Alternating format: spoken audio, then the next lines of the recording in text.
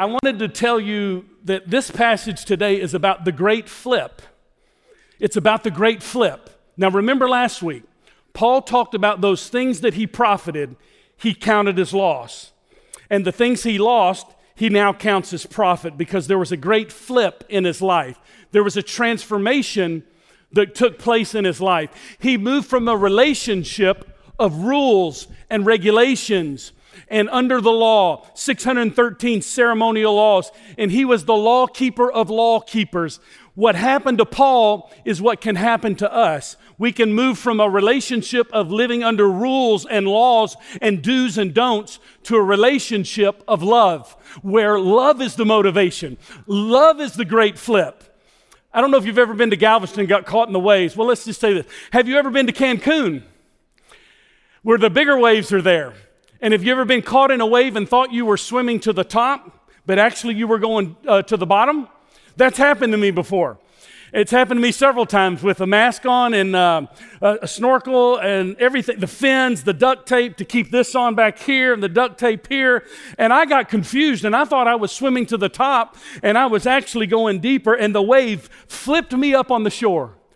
Here's the point. I told the Lord I'd be a land brethren from then on.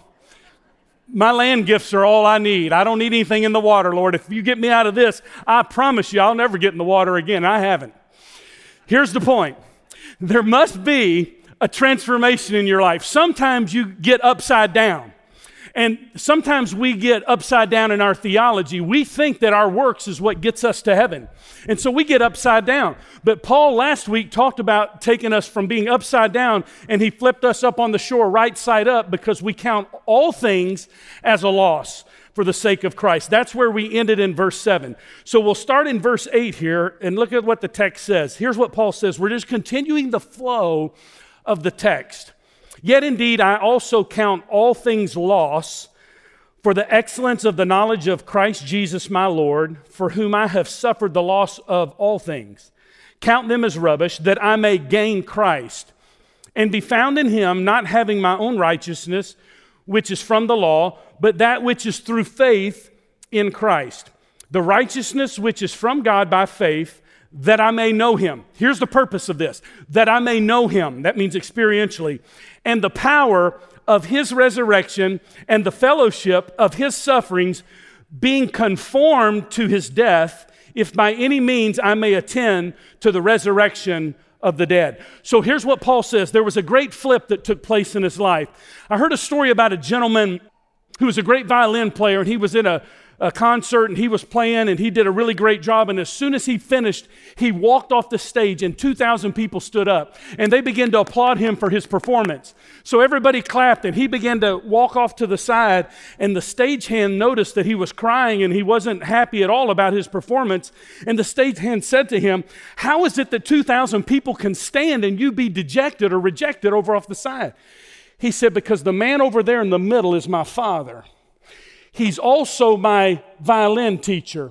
And if he doesn't stand, it doesn't matter if 2,000 people stand and applaud or not." Now listen carefully. 2,000 people were applauding. The Judaizers were applauding. "Oh, Paul, you're the law keeper of all law keepers." They were standing and giving him an ovation about the laws that he had kept. And Paul said, "You know what? Jesus is still sitting down." He disapproves of that because it's only his righteousness. He's the only one that has achieved the good works. So I can't have Jesus sitting there and me standing up. I need to have Jesus standing up, and I need to sit and bow before him in all of what he's done. That's what Paul's saying here in Philippians chapter 3. Verse 8, look at what he says. "Yet indeed, I count all things loss." The word for count means to make a priority in counting. In other words, Paul knew how to count laws. He had 613 laws. He could keep them all. He understood the priority of counting a relationship of law, but he now counts everything of a relationship of law, now of grace. And so he puts a priority. The word count means to count, to put a priority on all things are lost. That's what he says. "I now make a priority to count all things lost for the excellence of the knowledge of Christ Jesus, my Lord, for whom I have suffered the loss. Notice what he says, of all things, not just count loss, but I count everything a loss. I put it all in this column over here. So what Paul is talking about is I have to learn to let go of everything that I held on to. So when you come into a relationship with Jesus, you let go of all of your attempts to try to make yourself righteous before God. You let go of all your good works that you were holding your hat to make you get into heaven, and you release those. You let go of those. Here's the problem. You can't walk by faith knowing God, trusting in the righteousness of Jesus, and still hold on to the law. It's not holding on to the law and holding on to grace at the same time. It's embracing the grace of God, and when you let go of what God has let go of in your past, and you hold on to that which God has held on to, which is you begin to see the life of Christ begin to be manifest in your life. You can't do both at the same time. You can't hold on to this and try to attain this. So Paul talks about, he counts all things as loss. Some of you are holding on to a relationship that God wants to die. Some of you are going to marry the wrong person because you think if you hold on to this person is going to bring you satisfaction and fulfillment. Let me back this train up a little further. If you date the wrong person and you hold on to the wrong person and you live for the flesh to satisfy your flesh, don't tell me you're in love when you're really in lust. See, a lot of people say, oh, I'm powerful. I can put myself in a compromising position because my flesh is not really that strong. Oh, yeah, your flesh is, and flesh dies hard. Some of you are holding on to things and you're counting this a priority. You're holding on to a relationship that God wants to die. Think about some area of your life in the past that you need to let go of and embrace what God is holding on to, and that's you. You need to let go of some situation today and embrace the grace of God in your life so you can count all things as loss. You can't hold on to two at the same time. So let go of what God has already let go of in your life. Let go of the relationship, let it die. There's no resurrection power until there's a death.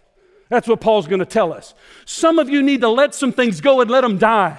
Let some relationships go. They're hindering your walk with Christ. They're hindering you from knowing who Jesus is fully. Count it loss as all things. We need to come to a position today where we embrace Jesus and we count all things as loss for the excellency and the power and surpassing greatness of knowing Him. We don't hold on to anything. We let go of everything and embrace a relationship with Jesus Christ. In Him is fulfillment. In Him is all the fullness, not in a dating relationship or in a marriage. Listen, your mate is not supposed to make you happy and fulfill you. Jesus does that. Now, if you want to embrace your mate, embrace Christ and then let Christ in you embrace your mate, because you can't love your mate apart from Christ. So Paul's telling us, listen, count everything as loss. Lay it all down at the altar today of your heart and say, God, I have nothing.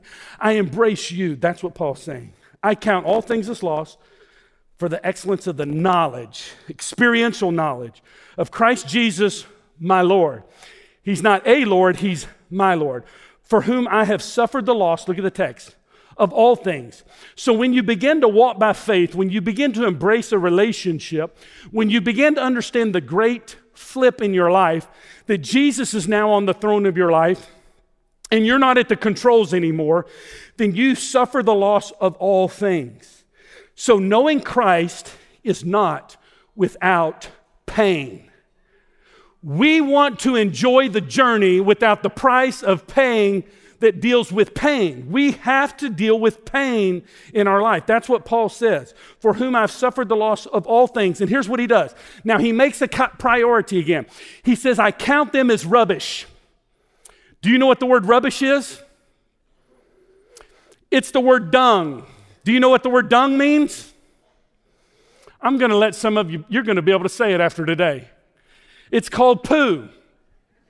Now listen. When you step in dog mess, you carry that smell everywhere. When you count all things as rubbish, Paul's saying, hey, not only the law in my relationship with the law, but all good things, everything that everybody said that I was good, that I was the law keeper of all law keepers, I count them as rubbish. So when you step in dog mess, here's what you find out about that. When you step in it and you go from your yard into your car, guess what? You'll begin to go, I smell something. And you'll begin to think, listen, I'll just roll the windows down. You smell something. You go into your bedroom and you'll take the same smell that was in your car into your bedroom. And you'll be tracking it in your house. The only way to get rid of shoes that are rubbish is to throw them away. I tried to power wash some one time, seriously, and I still couldn't get it all off. So what you do, and what Paul is telling us to do, listen to me, all of my self-efforts to make myself okay with God by saying, I'm going to try hard. I'm really going to help people today. I'm going to be a whole lot nicer at work, Lord. This older lady needs help across the street. I'm going to help her. Here's what God says. Paul says, I count that as dung. I count that as rubbish. Nothing that I bring to the table makes any difference whatsoever. So Jesus is the one that makes me right with God, and he keeps me right with God, and I can't bring any righteousness of my own to the table. Throw the shoes away. Get rid of them. Start a brand new life in him. I count everything. I'm telling you this morning, I count everything in my life as rubbish for the fact that I can know him and the fellowship of his suffering. I don't have to hold on to anything in my life, and you don't have to hold on to anything in your life. We release it, let it go, and say, God, do whatever you want in my life. Some of you need to let go of a relationship. Some of you need to let go of something else today. Some of you are saying, I'm addicted to alcohol. I'm addicted to pornography. I'm addicted to lust. Can I tell you something? Your own righteousness cannot help you in that. Your own strength cannot help you to overcome. You have to have a power that's greater than you. You have to know Christ and the power of his resurrection. And that resurrection life that he gives to you as a gift now can overcome those things, because you don't have the power to overcome sin. Jesus does. He's my Lord, Paul says. So I have learned to shift all of my attention from myself to my Savior. Are you interested in yourself? If somebody doesn't say, thank you. One person is listening. God bless you. Listen, some of you will be disappointed today if somebody doesn't say the right word to you, because you're so needy. You so need affirmation. You so need love. You so have to have that word, because that word is what props you up for the rest of the day. And then when you go to bed tonight, you get depressed. Let me tell you something. The only word that you need and affirmation that you need is that God loves you. God has a plan for you. God is working in your life, and you can suffer all things as a loss to knowing him, and you can count everything that you bring to the table as rubbish, and you can lay your head on the pillow tonight and say, it's not about me, it's about him. It's about him. This church does not stand because the staff stands. This church did not stand for 53 years because John Morgan stood here and he was faithful. This church stands because of the one who stands. And in Jesus Christ, I may not understand everything about counting it loss, but I do understand and stand on this, that I can know him personally and I don't have to play religious games. So, thank you very much. I'll keep preaching. Now, look at the text. Who I suffered the loss of all things, count them as rubbish. Throw the shoes away. Throw the past away. Look at the text. That I may gain Christ. Okay, let's look at that phrase, that I may gain Christ. Now listen, that does not mean that you get more and more and more and more and more of Christ. When you get saved, if you trust Christ as your Savior, you're going to get all of Christ that you ever need in that moment, because he's going to deposit his life and the power of the Holy Spirit in you. So you have gained Christ because he has achieved all righteousness and he has forgiven you of your sin, and you gain him.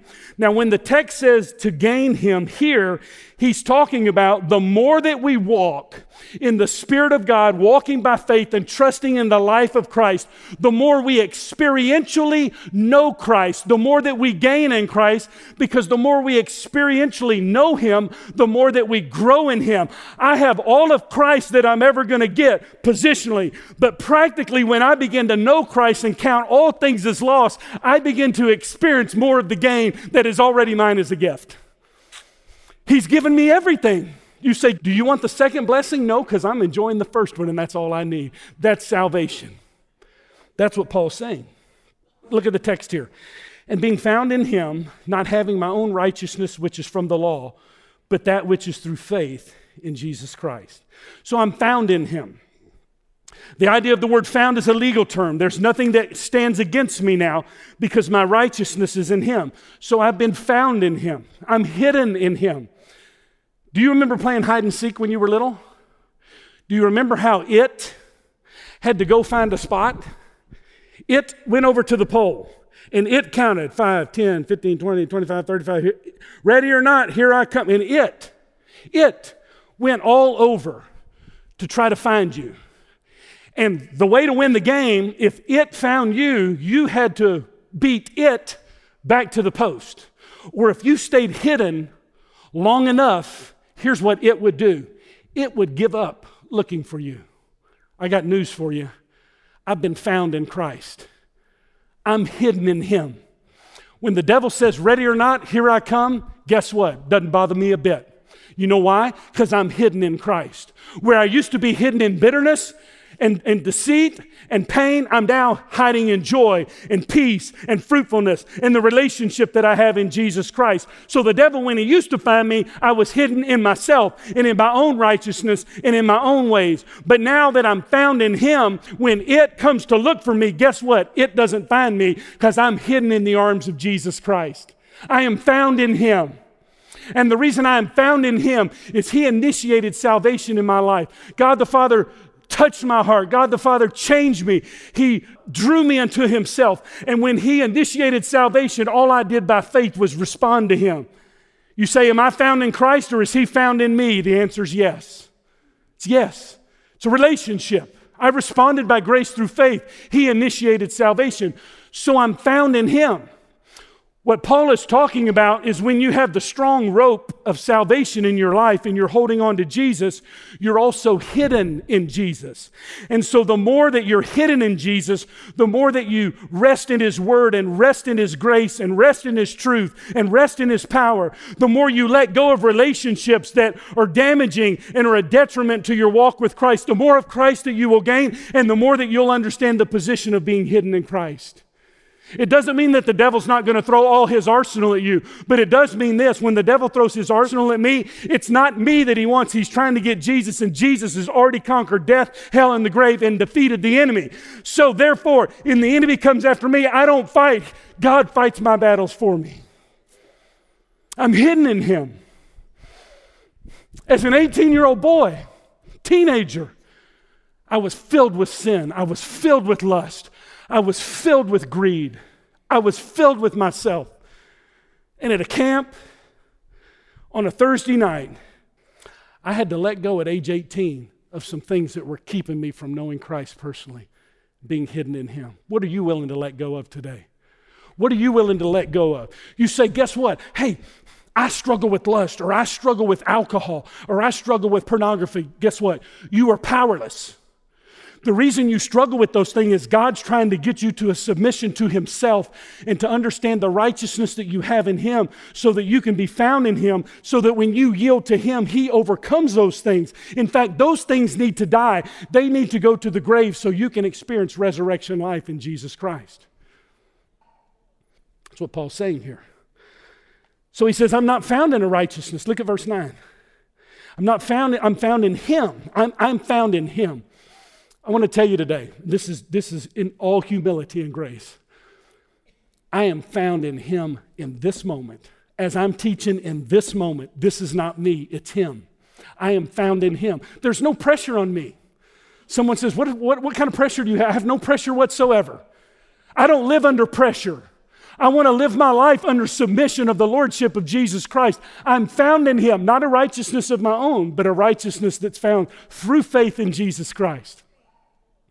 Now listen carefully. Let me tell you how you can know whether you're operating in Christ's righteousness or your good works. When you do something wrong, do you try to make up for your mistake and your sin? If you're not trusting Jesus for his righteousness working in your life, if when you sin and you say, oh man, I really blew it, I really messed up, and if you repent and you come clean with God, and then you try to work yourself back in favor, you're not working with the righteousness that comes from him. His righteousness doesn't make you make up for your sin. His righteousness says, I paid for your sin once and for all. Now submit to me and never do it again. See, if you're trying to make up for lost time because you've made a lot of mistakes, that's your own righteousness. You're trying to tell yourself that you can make it yourself and you can really pull yourself up and make this thing happen.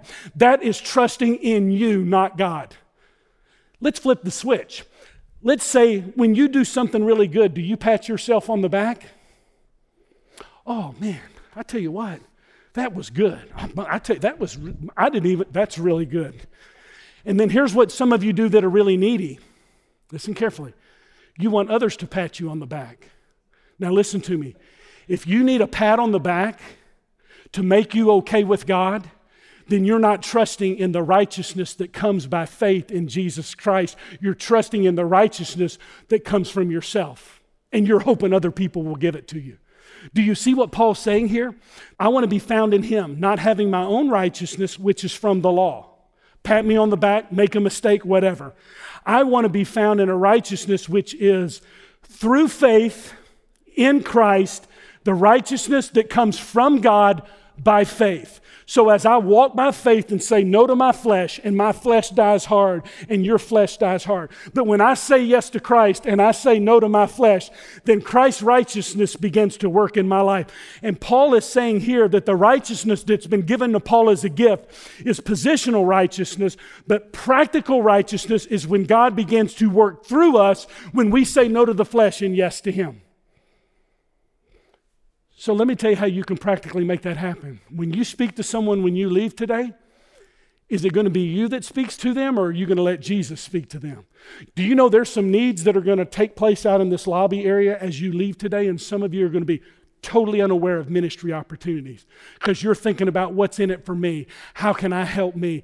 Get your eyes off yourself. Paul says, I've been found in him. God's given me a vision, not to see my own righteousness, but to see his righteousness through faith. That's what he's saying here. Now, look at the text, verse 10. Let's go to verse 10. Here's what he says. That I may know him. That I may know him means to experientially know him. That I may know him means to see the donut, I may have said this, see the donut coming off the conveyor belt at Krispy Kreme. But if the sign's not flashing, I don't want to experience the donut. I don't want to go get a donut that's going to be put on the shelf in a box. I want it when it comes off the conveyor belt because I want to move from knowing about the donut to experiencing the donut, right? So that's what Paul's saying. When you and I live in his righteousness, when we're trusting totally by faith in his righteousness to give us the power to say no to the flesh and yes to Jesus, then what happens is we begin to experientially know Christ. This is your testimony. This is what you can share with someone about the gospel. What has the gospel done for you and done with you? That I may know him. Now notice the text. And the power of his resurrection. The power of his resurrection.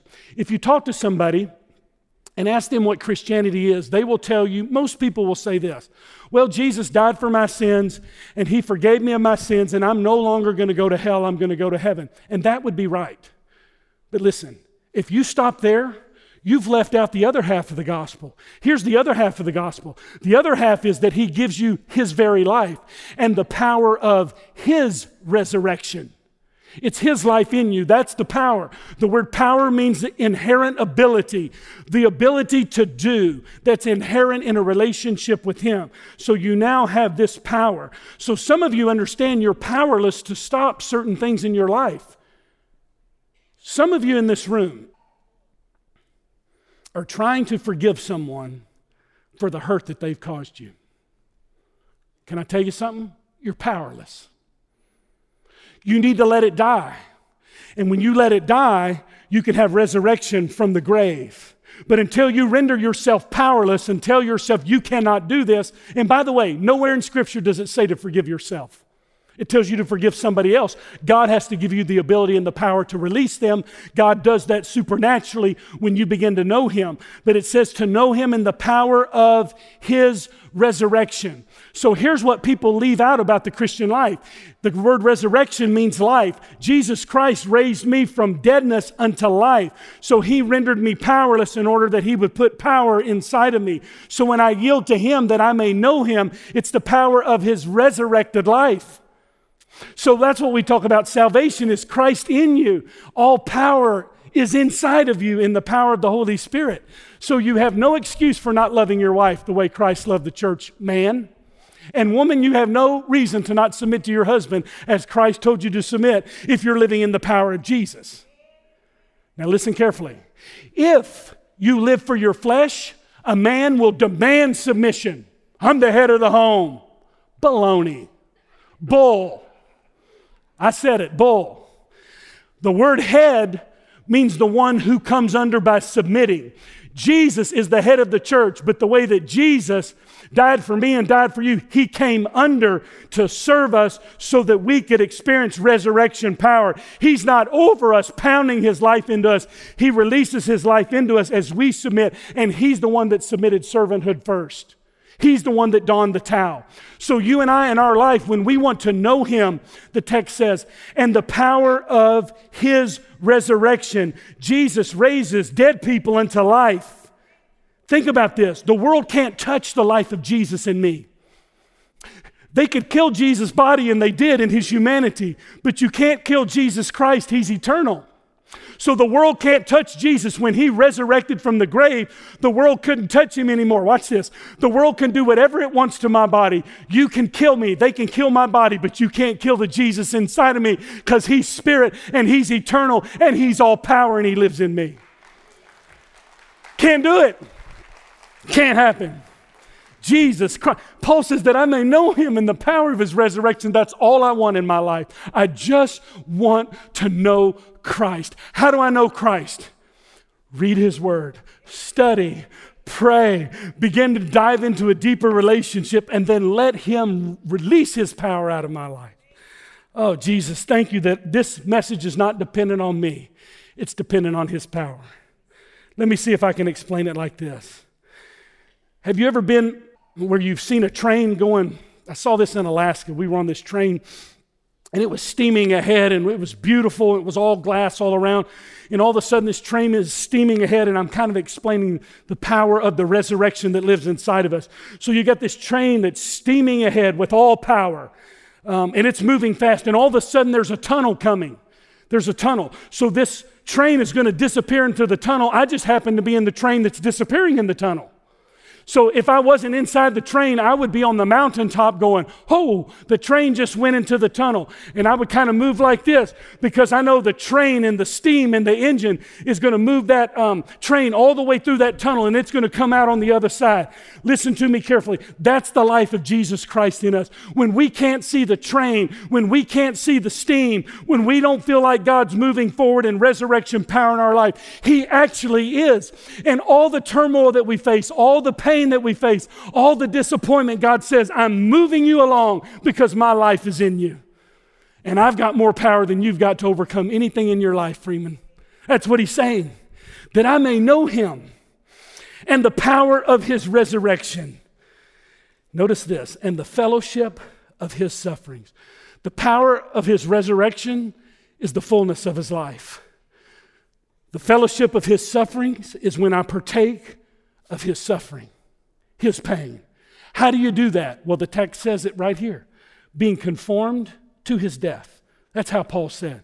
Being conformed to His death means we're continually in this life being conformed to His death. How are we conformed to His death? Well, think about Jesus' attitude when He went into the garden. When He was just a few moments from dying, a few days from dying, He grabbed some guys with Him. And he said, guys, come with me. Even the guy that he just blessed in the room, in the upper room, Judas, who had betrayed him. Jesus blessed the person who betrayed him. And then all of us have to deal with betrayal in our journey. If we're going to be conformed to the death of Christ, guess what? You're going to have to deal with people who betray you. But we don't have to be bitter toward the people that betray us, do we? No, because God wants to give them forgiveness just like he's given me forgiveness, and just like he forgave Judas who betrayed him. He still wants to bless people through us. Why? Because the life of Christ is always moving like a train of steam, and it's coming through the tunnel. And even if I want to wallow in my bitterness for a while, I have to understand that the person who betrayed my heart still needs forgiveness, and I need forgiveness from the event. So we all need to go to the same well. We all need to experience the resurrection power of Christ. That's being conformed to his death. Jesus took 3 guys when he was being conformed to the death. He was facing death. The cup was before him. The cup was the anguish of pain. Jesus brought with him 3 friends. And then when he brought the 3 friends into the garden, he left the 3 friends in the garden and went to be by himself because he was in submission to his Father. Because what we have to understand is that Jesus Christ was God and God was God. So Jesus Christ left the 3 friends in disappointment. They were in disappointment and sleeping over here, but he did not need them to move forward with obedience to the cross. They were secondary support, not primary. Listen carefully. Some of you, the reason you're not conformed to his death is you're taking people into your garden of pain that don't want to be there. Some of you are taking people into the garden of pain and you're telling, watch with me, stay with me. And you know what? You're thinking they're going to give you the support you need. Let me tell you what you need to do. Thank God for the people that will go into the garden of pain with you. But watch this. Leave those people to go get alone with the Father so you can be conformed to his death, so that you can make sure that you're doing what God has told you to do. Release yourself from them and get in touch with him. And the best thing you can do is move from all the noise and the voices that you hear over here in your garden of pain and get alone with the one voice that can help you go through with resurrection power. That's what Paul's saying. He's saying here that I have to fellowship with his suffering. I have to partake not only of his divine nature, but I partake of his suffering. There is no knowing Christ without knowing pain and knowing suffering. Some of you are suffering from your own mistakes. Some of you today are suffering from your own choices. I know what that's like, but that's not what Paul's saying. He said we suffer in order to know him, in order to be experientially on track with what God does in our life. Notice what he says. I'm coming to the end here. Here's what he says. To be conformed to his death, if by any means I may attain to the resurrection from the dead. That's a tough little phrase. Paul could be talking about those resurrected bodies that we are going to receive one day. When we die, our body goes into the ground. Our spirit immediately goes to the Lord. I think Paul had that in his mind.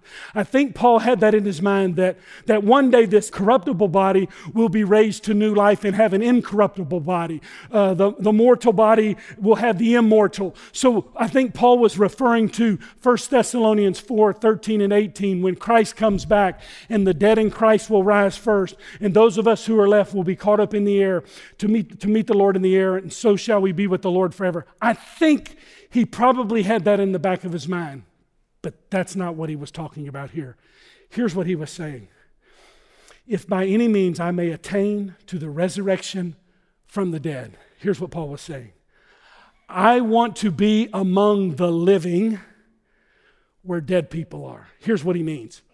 People who live in the deadness of good works, people who live in their flesh, I've already put a death to that. I want to be living among the dead. I want to attain. I want to pursue this relationship. I want to know Christ in the power of his resurrection. And I want to reach out and pursue him on this journey of life, even though it has pain, that I might be a living person among people who are trying to get to God with works and a mentality of religious works. That's what Paul was saying. Think about that. When you share the gospel, do you tell people, you got to do this, and you got to do that, and you got to do this, and you got to do that, and then you can be saved. That's false teaching. You just come to Jesus. You just repent and bow to him. I'll close with this illustration. Suppose there's a king, and this king pardoned all the prostitutes that had a record. So this king says to all the prostitutes, you don't have to do any more time. Your record will be totally written off. All of you that have a record, all of you prostitutes that are selling yourself, you don't have to do that anymore. I pardon all of you. Now, if you were a prostitute, that would be good news, because you would say, hey, I can have my record forgiven. There's nothing I need to do except he said he did it, so I just receive what he did. But would that be any motivation for you to change your lifestyle? Not at all. But let's take the illustration further. What if the king said to the prostitute, I want you, not only have I pardoned you, not only is your record clean, not only are you going scot-free, but I want you to marry me as the king, and I want you to become my bride. Now the prostitute has motivation for living, because any prostitute that's a prostitute is going to realize, I don't have to live in prostitution anymore. Not only have I been pardoned, not only have I been forgiven, but now the king wants to bring me into a relationship and move me from a prostitute, and guess what my new name will be? Queen. Do you think that's motivation, not to go back to living as a prostitute? I think so. Think about this. What has God done with us? He's told us that in him is all life. He's told us that all of our sins can be forgiven. He has told us that if we will receive the free gift of salvation and we will trust him totally for his righteousness, not any good works that we bring, that he will bring us into a relationship and pardon us, let us go free. But he doesn't just leave us there. He says what it's like is like a marriage proposal. What he says is coming to a relationship with Jesus is like a marriage proposal. It's like a marriage. You are coming into a relationship that identifies you with the king. So when I trust Christ as my Savior, it's not like a prostitute being forgiven, but it's moving from a position of being forgiven into a relationship of identity. And now because the King is in charge, but because the King approached me, because the King wants to have a love relationship with me, and I ask him to come into my life, the Lord Jesus, then I am now identified with him. And guess what? All the motivation I need to live the Christian life is in him. See, that's why churches put law on people. Go live this thing out. Do it. We have no motivation like that. Here's what I'm telling you. If you've been identified with the King in a love relationship and he wants you to come into a marriage relationship with him, it's like a marriage relationship. It's fusion, his life into your life. You don't bring anything to the table, he brings everything into the table. You respond to him by faith and he puts his life in you and you have all power and resurrection power because you are identified with him. Do you need motivation to live the Christian life? There it is. That's it. All you have to do is love him. All you have to do is honor him. All you have to do is receive all that he gives you in Jesus Christ. Have you done that today? Are you trying to achieve your own righteousness? I can tell you how I know. It's when you do something, are you making up ground or are you patting yourself on the back? Here's what I'm going to tell you. If your answer is not Jesus and Jesus Christ alone, you've missed it totally. A relationship with him is not about making up ground, doing better. It's about bowing before him, receiving the free gift of salvation, and that's all the motivation that I need to share the gospel. I'm found in him. Are you found in him today? Is there a chance that some of you in this room are very religious? You go to church, you come, but there's really no life change in you. Your attitude's the same, your action is the same. If you go to school, you act the same way. Guess what? When Jesus Christ comes in, he changes your heart and he changes your motivation. And things that used to come out of you will now come out of you because he lives in you. And when you want to say something to the teacher, guess what? He wants to say something better to the teacher. At work, when your boss puts pressure on you and you think you just can't take it anymore, guess what? Ask Christ to release his beautiful life to your boss who you don't like and who you don't want to work for, and watch God do a miracle, and things will come out of you that you didn't even know could come out of you. You know why? Because you're yielded and identified and surrendered to him.